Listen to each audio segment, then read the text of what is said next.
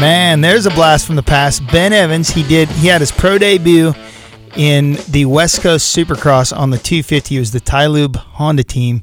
I don't even think Honda was even affiliated with the team at that point, but it was just the Tylube team, and that was a fun year. It's a ways back. He and Alex Martin were teammates. Ben no longer races professional motocross. Alex Martin, as you know, is A-Mart's doing very well, racing for the JGR Suzuki. So a little bit of history trivia there. Big thanks to Drake Beecham, who had an outstanding talk with us, talking about his 1-point lead in the Twins Cup. That's pretty awesome. He is on the gas this year. He is growing up fast and faster. And, I agree with you. I mean, I know Barney and everybody is right there, but him coming on midseason like he has, he's on a roll. He's got the confidence. He's 19. He's 19, and he's feeling it. It's so cool. Yeah, it really is. It'd be a good feel-good story if he won, especially, you guys being involved with him up there and with Billy helping now, Billy Mallory and everything. He's been a pit pass babe since he was a young boy. We had him when he was 14, 13. We were getting, Tommy Boy's been involved for quite a while. Yep. So big thanks to Drake for joining us. Joining us now is 22-year-old Trystan Hart, who claimed a remarkable 14th overall at the Erzberg Rodeo Red Bull Hare Scramble earlier this year, and he's finished in the last dog standing with a podium finish in third place, IRC Enduro Fest in second place, and the Rev Limiter Hard Enduro in fifth place, just to name a few. Trystan Hart joins us now. Trystan, if we could put him on air, Jack. Wake up, buddy. Here we go. All right, Trystan joins us now. How are you, Trystan? What's going on? Good. How are you guys? Good. We appreciate you taking the time. What are you up to today? Just spent the last 2 days driving across the U.S., almost back to Phoenix now for the first round of Endurocross. Wow, a lot of driving. Endurocross wasn't going to happen, is happening. What's going on with that series? Yeah, so I guess they sold it, and then that guy couldn't secure some sponsors, so Eric Kennard, the original creator of it, bought it back, and he joined with Todd Hammock of some Arena Cross series, and they're putting together a 3-round series this year, so that's cool. That is cool. I mean, we've been relatively in the know about this since because we interview the racers, the very, very talented racers that have been a part of the series, and we're all a little bit brokenhearted that it was going away. And everything Eric touches seems to be, and his partner are gonna. I think it's going to be a good combo. Are you? You've got to be pretty excited. You must be. You're driving a long ways. Yeah, definitely a long drive. But, yeah, everything Eric does, all the Supercross races. I just raced a TKO race in Tennessee. He does that. He does so many races, and everything he does is so awesome. So, yeah, I'm super happy he bought it back, and fun. And what about this Erzberg Rodeo, 14th overall? Tell me that's not your first visit to the Erzberg and that you just came out of the gate swinging that hard.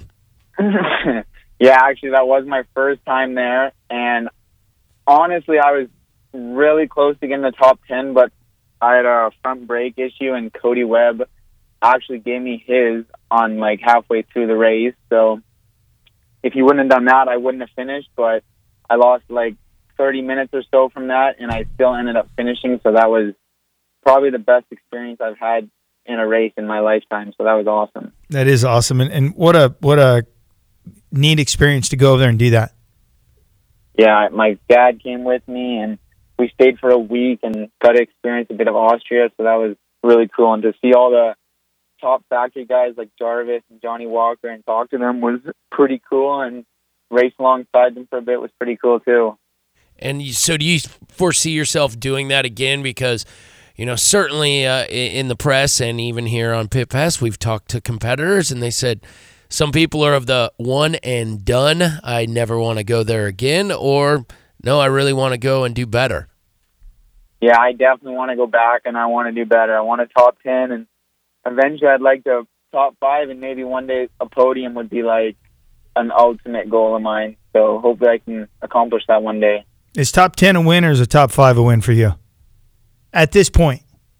At this point, a top 5. That might sound like a tall order, but I think I'm capable of doing it. So we'll see in the future. Just being able to be there and throw your name in that ring of people is just gives you more street cred than many of your peers, and I don't care what discipline it is. That's a legitimate tough thing to do, and I can only imagine. People get really hurt there. It's a race where you can get really, really, really hurt, right? And even from just exhaustion. Yeah, some of the downhills there, that's probably the most dangerous thing. And it's like, if you don't ride it out or you don't walk it, you actually try and ride it like shit. I mean, sorry my language, but it can go really bad. And that was like one of my worst fears, and luckily I didn't get hurt. And then with the exhaustion, too, in Carl's Diner, like an hour over those rocks was just unreal. And my dad actually ran through the rocks with me, encouraging me the whole time, just giving me positive words. And that's awesome, if it dude. wasn't for that, I was ready to quit at one point, and he encouraged me through it. So that was really awesome of him. That's so cool. That's a neat story. Is your dad, was he at the TKO with you?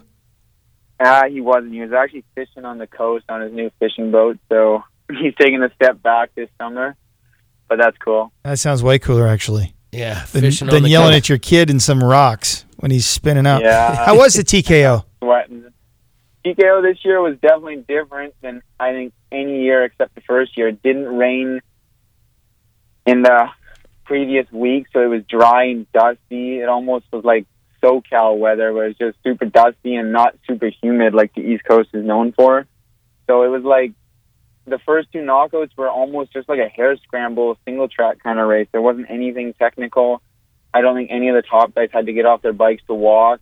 Really? And in the final, it's pretty hard for the final not to be gnarly because it's just up that waterfall and the big boulders in the creek. So that was still pretty gnarly. And I managed to finish 5th behind Colton and then 3 Europeans. So not bad. We won't mention their names. Manuel Lettenbichler won. Mario got 2nd, and Wade Young got 3rd. Okay, I guess we will mention their names then. Give them some props. That's interesting. I know some guys that came actually from our neck of the woods that went down there and raced it.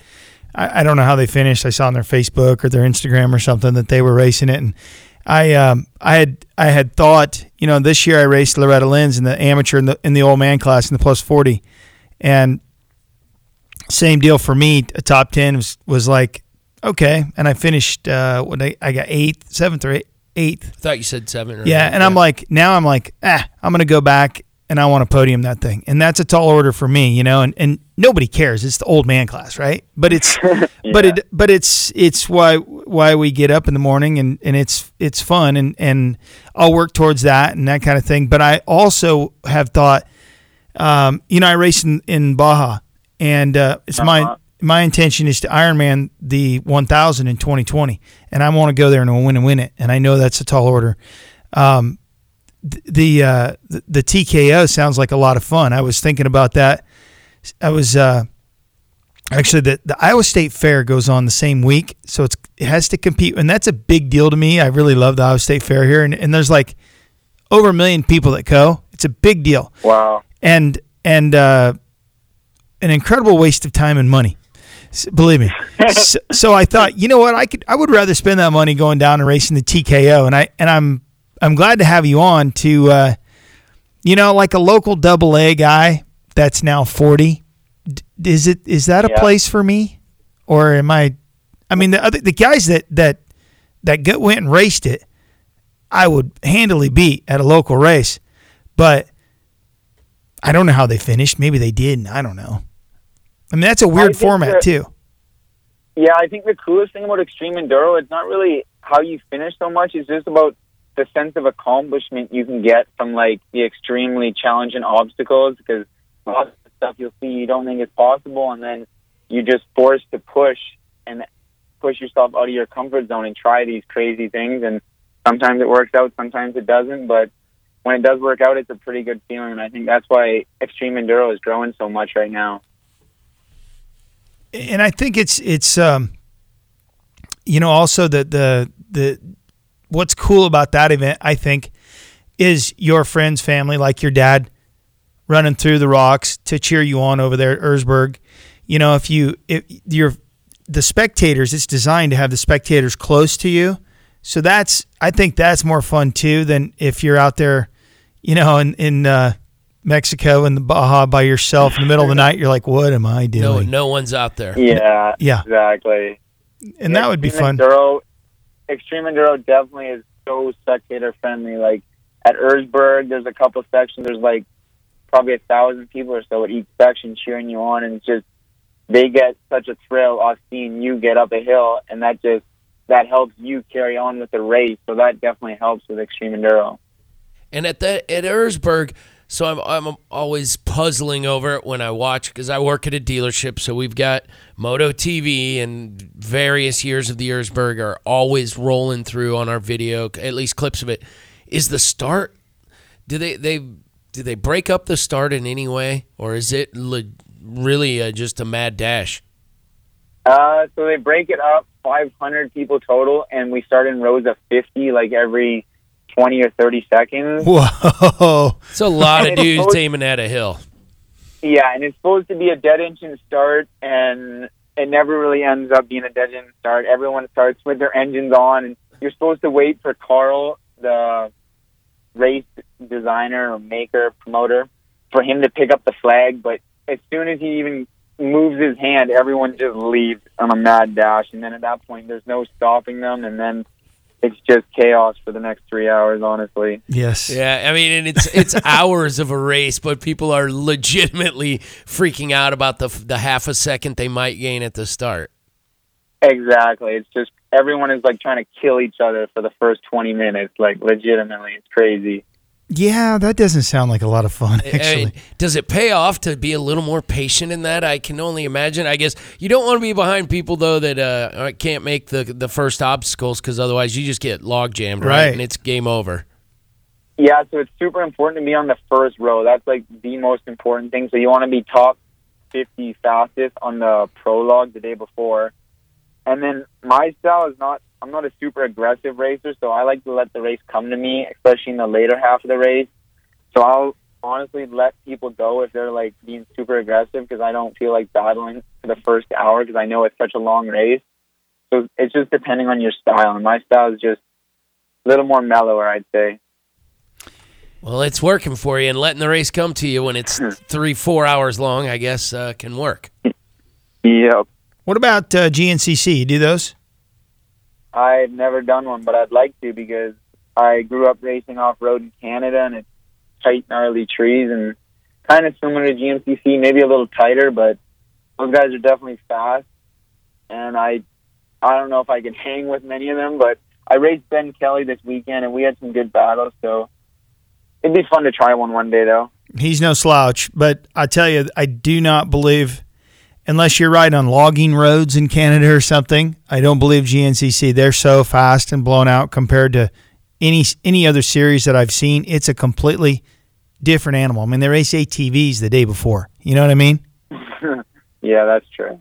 But I have no doubt you'd do well. It'd be fun to see. I go to a few of those here and there. So 3 hours apparently doesn't bother you to race that long. It's so rough, though. Like in the early races, like in March and stuff, you can't imagine. And I know, Trystan, you'd have no trouble with it, but for a slob like me, it is the most brutal. And you're just like, why would I go to that? And then by February, you're like, well, I'm probably going to head down to GNCC in Florida again. Yeah. I have some friends from Canada that do GNCCs, and they always tell me about how rough and gnarly they are. So that I can definitely expect with so many, like, hundreds and hundreds of racers on the track. It's bound to get super rough. Yeah. Thousands, actually, yeah. In some situations. Arm pump in the pits. Yeah, right. That's what I would have, for sure. So what are your expectations for the Endurocross this weekend, Trystan?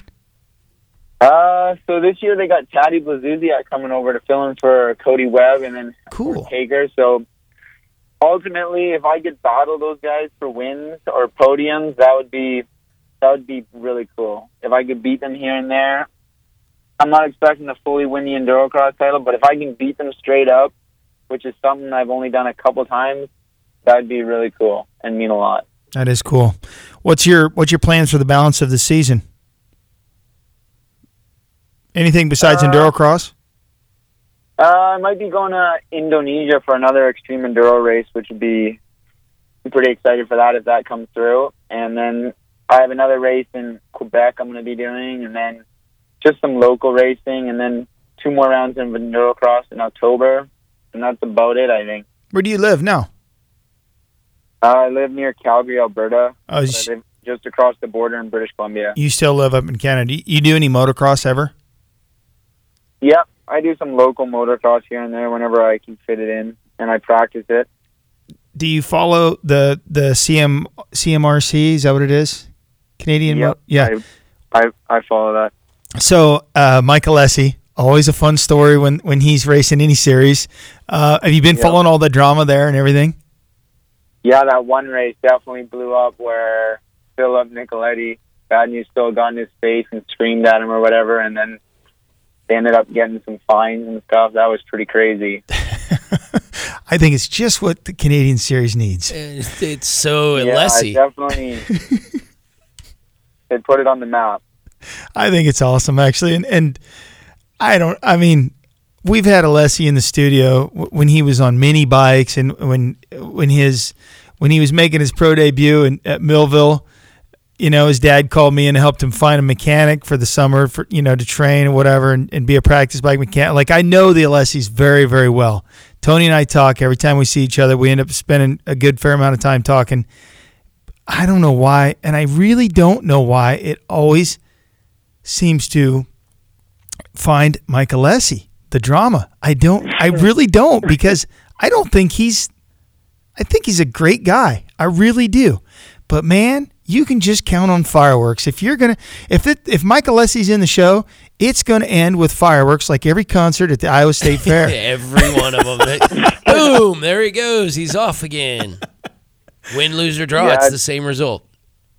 Definitely over the course of his career, the drama seems to follow him. I don't know much about him, but definitely been some good press over that guy. Yeah. What's motocross like up there? I know the off-road is insane in Canada. The motocross, I wouldn't say it's as big as the off-road. The off-road, people just like riding in the bushes since we have so many mountains where we live. So it just seems to be off the rails. In the moto, there's only a couple moto tracks within BC and Alberta that are constantly groomed. So there's just not many places to ride. The other ones they just let it go au natural. That's just not enough riders, probably. Yeah, out east, I guess moto's way bigger, but out west, it seems like off-road riding's the bulk of the riders. But it's so good, and the stuff you grew up riding is like some of the best stuff we have down here. Yeah, exactly. Like Colorado. I mean, you go to Colorado and you're like, oh, it's not that big of a deal, you know? Yeah, if you're from Canada. Only your dirt's better up there than Colorado. Yeah, we're super lucky. I'm super lucky to live where I live, and that's why I don't really want to move anytime soon, because I think I got some of the best training in the world. So what are you doing? You traveling in a Sprinter van or something, or what's your program? Yeah, I got a Ford Transit.